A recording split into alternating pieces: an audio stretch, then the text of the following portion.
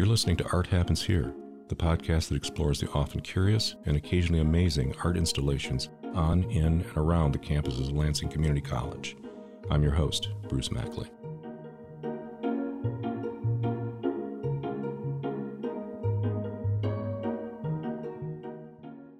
Art happens here, mainly because of the vision and talent of today's guest. In many ways, every single episode of this podcast has been in preparation for this interview. LCC President Emeritus Dr. Brent Knight served here from 2008 to 2020, and the scope of his efforts toward elevating this college's beauty, relevance, and appeal is unparalleled. Dr. Knight, welcome to Art Happens Here. Well, delighted to be with you and good to be in Lansing, Michigan. Such a privilege to be speaking with you today, sir. I'd like to provide a brief snapshot of some of your accomplishments, if it's even possible to be brief. I could probably spend the balance of this segment attempting to list everything you've done here, both micro and macro, because it's staggering. Although we're here to discuss art, I think some of your major renovations are noteworthy because they contextualize various art installations and strongly influence the LCC brand. For starters, there's the Student Commons and Learning Commons renovations within the Gannon and TLC buildings, the massive Arts and Sciences building renovation, the new Center for Manufacturing Excellence at West Campus, and the reimagined Aviation Tech Center in Mason. There are at least 10 sizable and several smaller sculptures that adorn our campuses, and dozens of engaging ambient learning, photographic, and fine art installations. Beautiful landscape design that includes hundreds of new trees and a new clock tower that overlooks our downtown campus. LCC is indeed a college like no other because of your efforts. Well, thank you. That was my goal. And I could keep going. There are leaf imprints in the cement. The list just goes on and on. What you've done is staggering. I think you could take any three of those things, I tell people, any three of them, out of the dozen or so huge things. Any president would be happy to look back on just three of those. Yeah. And you were like a machine. We did like 1,000 images of all sorts. And when I walk about the campus, I remember most of them, but there's so many I can't remember all of them. It's great. Well, I'd like to touch on your early life and influences because I know you were into art. Sure. What do you think? I mean, you went into education or you went into business and didn't go into the arts directly? No, I was born in 1946.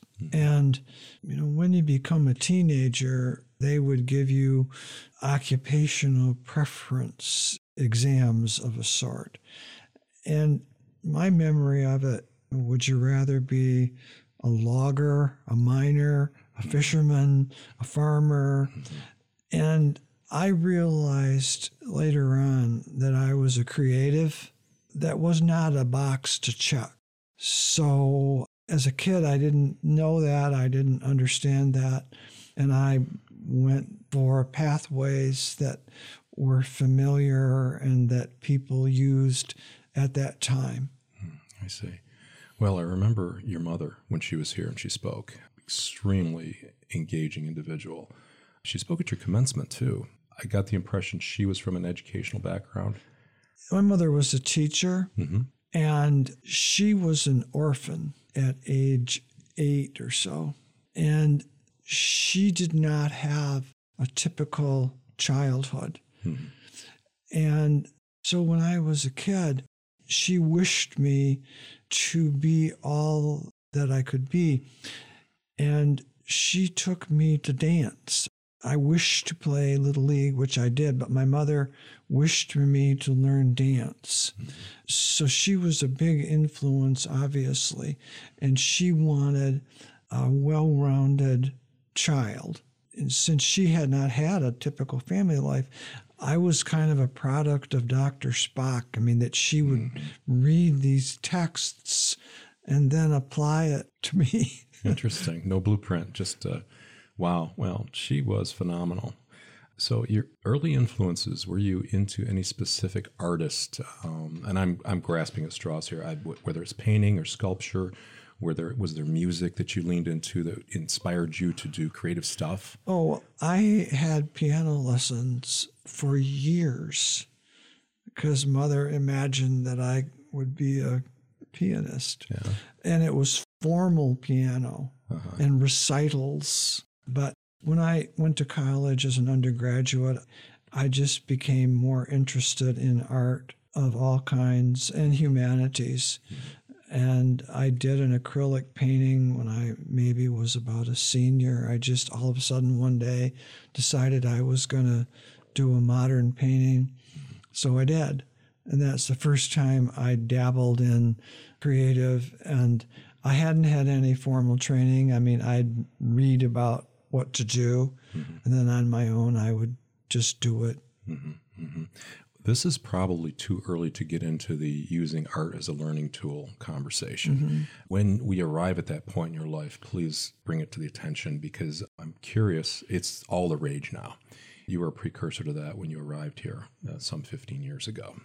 So after college, what did you do? From as college? An undergraduate? Yep. Well, it was 1968, and I had some really great job offers. I had my bachelor's degree in business, and I declined them all and went to graduate school. So I finished my bachelor's degree when I was 21 in June, and I went right straight to graduate school. And I earned a master's degree like 10 months later, and that had gone well. So I said, well, I'll try for a doctor's degree. And so they admitted me, and I finished with a doctor's degree when I was 24. Which led to, was it Morton or Triton? Well, my doctor's degree was essentially in being a community college president. And I had been a Mott Fellow, which was most helpful in getting a job. So I left Michigan and was hired by Triton College to be director of research and development. That means doing institutional research and then writing proposals for money. I see. Research for growing programs, programmatic research? It would be institutional research of all kinds. I just crank out studies. The president of the college would wish for a study of something, and I would write a study up, which was in my wheelhouse. I knew how to do that. And then institutional research, comparing students with other students, and I would use fundamental statistics, t-tests, and correlations, and analysis of variance, and I knew how to do that. And so I would crank that out. And then I volunteered for anything that they wished to assign me to. So I would learn the business from one end to the other. So I was negotiating in collective bargaining. I was planning buildings. And my first sculpture project at a college was, the college had a planetarium. And the astronaut Eugene Cernan had come from the area surrounding the college and the district. So we did a larger-than-life sculpture of Eugene Cernan in an astronaut suit, and we placed that sculpture on a pedestal in front of the planetarium. I raised the money to do the sculpture. I worked with an art faculty member. His name was Ken, and we did the sculpture out of aluminum, did the patina, solved all the problems, and placed it. And then Eugene Cernan was there. So that was my first sculpture or art project while working for a college. Wow. Were you happy with it? Something like that is more complex than not.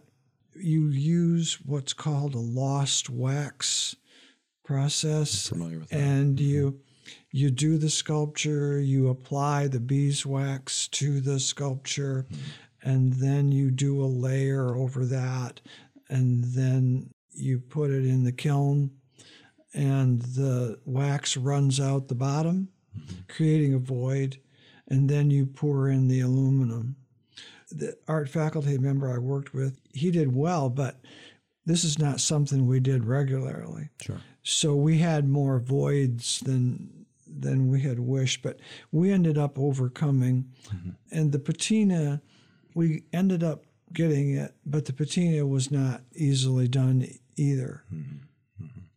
Well, just looking back briefly at what you mentioned with your can-do attitude and your thirst for knowledge outside of your areas, it really shines a light on what I think is your current philosophy with regard to empowering people to step outside of their certain boundaries that they may have, certain, self-imposed boundaries, present company included. I remember, when you came, you were started to empower people to think broader and to do things that challenge them. To imagine. And to be, it's okay to be scared. It's okay to be, and it's thrilling. There's nothing quite like it. There was nothing quite like it. What other problems we had, we'd figure out how to overcome. Right. And I have to mention, this is widely known here, but you were in People magazine at one point. You were the youngest community college president ever? Well, I became president of Triton College when I was 29. And at that time, Triton College was one of the largest community colleges in Illinois and actually in the Midwest. So there was some publicity about that. And that caused People magazine to do a story and a photo. And so that was great fun.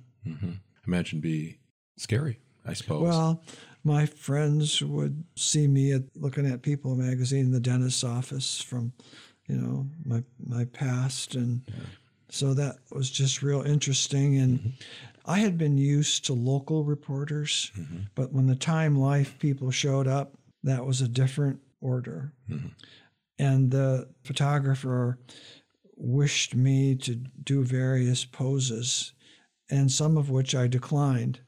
They wished me to do what I'll call a King Kong, and I wasn't going to pose for a King Kong photo, but they would have wanted that. So, you get into media training real quick when you have to. Things can go sideways. Yeah. Yeah. Well, I bet you felt at some point like you had a tiger by the tail. I know I certainly would, something like that. But having that mindset that anything's possible and there's another day and another day will come. It's just, I think more people could benefit from that personal philosophy. Let's get into coming here. Let's just dive in. Coming to LCC, it would have been 2008. I think you were a consultant prior for us. I had been president of Morton College in suburban Chicago for 5 years just before I came here. So I left Morton College and came straight to Lansing. But yes, I had other presidencies, and I was a president for 29 years. Grand total. I was a president in Tacoma, Washington as well. And in the middle of it, I was a vice president of Meyer Incorporated for 7 years, where I was in charge of designing and building stores. And also, I was chairman of the board of the Frederick Meyer Gardens the year before it opened. Wow. Were you involved in the Da Vinci Horse, the acquisition? No, that was after that.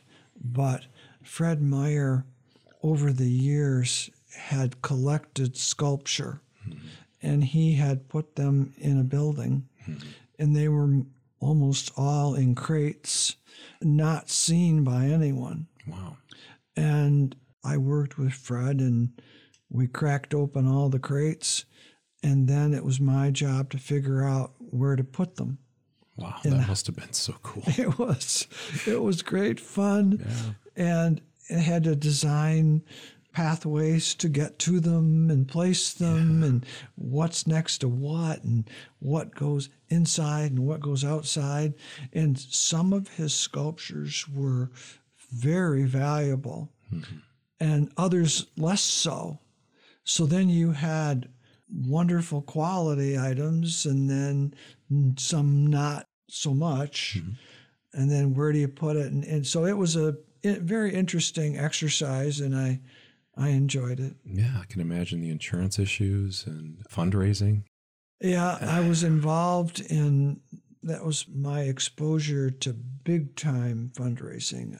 People with vast resources and working with them was very fascinating. Yeah, it's something of a jewel in the Midwest. I remember we took our boys up there when they were younger, and I wasn't prepared for the scope of the work. Chihuly glass there, in the building, and I think you hosted a Chihuly exhibition years later. outside and just very metropolitan for the area. Yeah. In the Grand Rapids area is metropolitan anyway. I mean, it is. I suggested that the garden do Christmas around the world, and that is still ongoing. Every year they have Christmas around the world, and those are Christmas trees, largely, as they would be in other countries, and the customs and how the ornaments and all, and that continues to be a big draw. Which is a learning exhibition. Oh, yeah. You come away from it smarter. Oh, yeah, it's cool. And when we started, there was nothing. You wanted it to be a year round. So I just said, hey, let's do Christmas around the world. So that was it. So they've done it ever since. Yeah. Wow. Well, what did you think of LCC? I mean, I know that's a broad question. I mean, as it relates to aesthetics. Well, architecture is often a consequence of the year that it was built. I mean, there are various styles of architecture and they change over time. And like you take Michigan State and their slate roof around the Union there, various residence halls, and they have a classic design. And they were built in the 30s in 1929, and it's a wonderful design. Yeah. But that was a design of that time. Well, when LCC was built, architecture, they liked concrete, raw concrete. And there's a name for it. It's called brutalism. Indeed, there is. And brutalism has not withstood the test of time very well. Like you take those buildings at Michigan State that I mentioned, I mean, they're treasures today, and they're appreciated. Brutalism is not appreciated. It looks punitive. It really does. It's rough and cold, and it kind of seems like a prison, and it's tough to clean. It's off-putting. So a lot of places, public buildings like that, they're trying to figure out how to cover up the concrete and how to manage it. And LCC had a whole lot of brutalism. So I wanted to be inviting. So we worked at managing the brutalism. And I did my utmost to make the college inviting to all and a place that people would want to go and think well of. Well, I think you overshot the mark, sir. I just, anyway, we'll get to that in a later talk. What were your priorities? Did you have any specific priorities when you came on board? Well, community college presidents, all of them, again, I've been around the business a long time, they almost all worried about being fired. You're just worried. You got 7 board members, and, many community colleges presidents are dismissed, or it is suggested that they go elsewhere, various forms of not being president anymore. So that's on your mind. And LCC was a very troubled college when I came.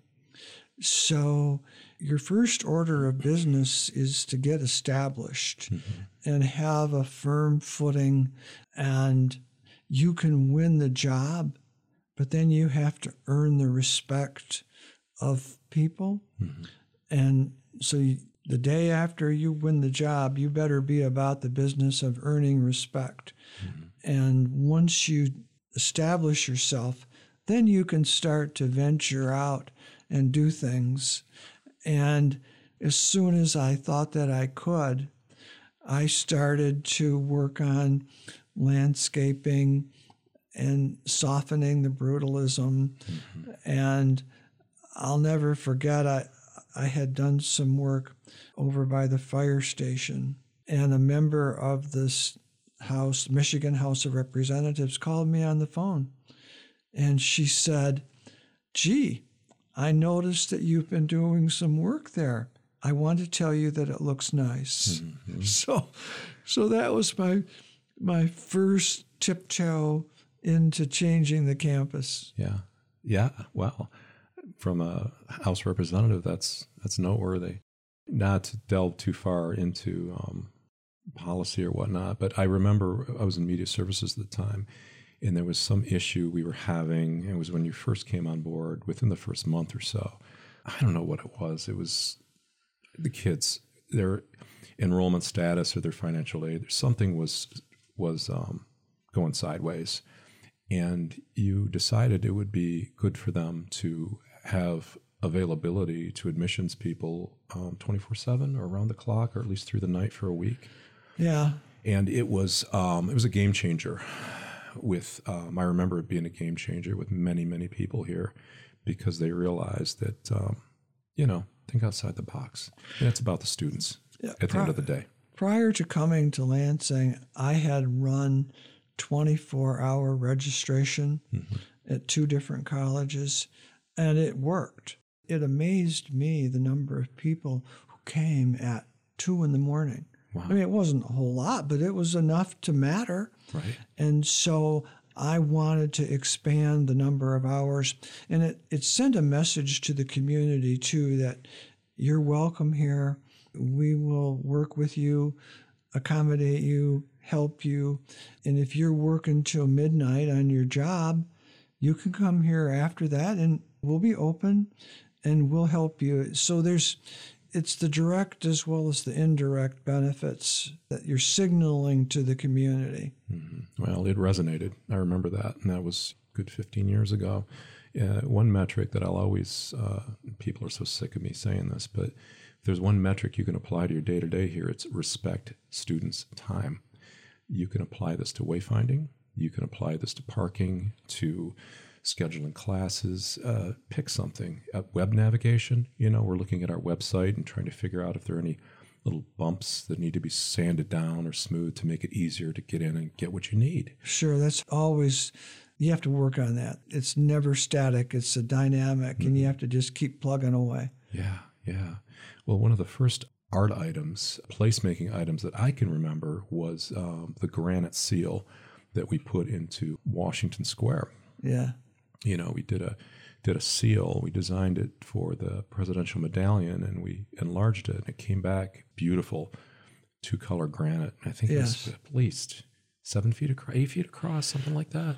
Well, Chris Strugerfritsch was in charge of facilities at that time, he and Tim Martz, and they would listen to me talk. And I was so appreciative that Chris Strugerfritsch, I didn't tell him to do this.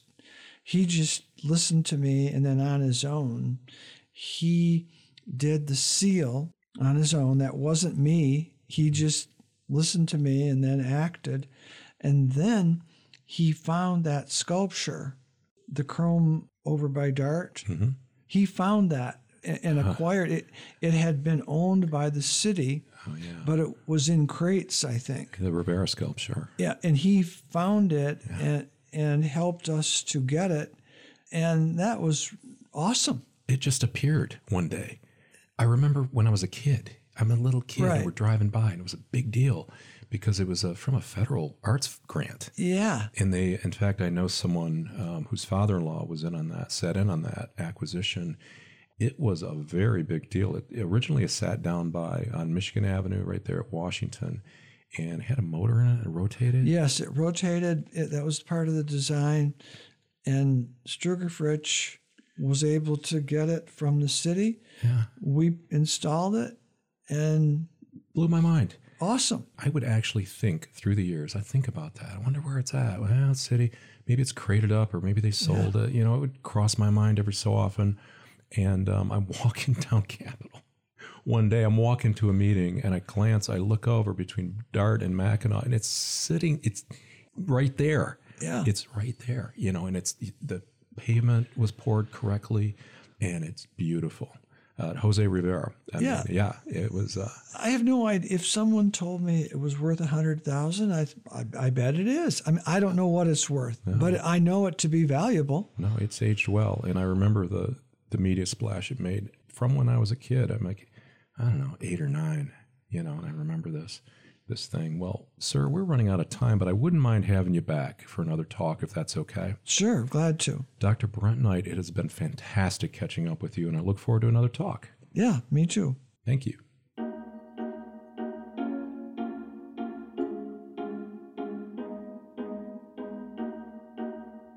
John Maida once said, "Simplicity is about subtracting the obvious and adding the meaningful."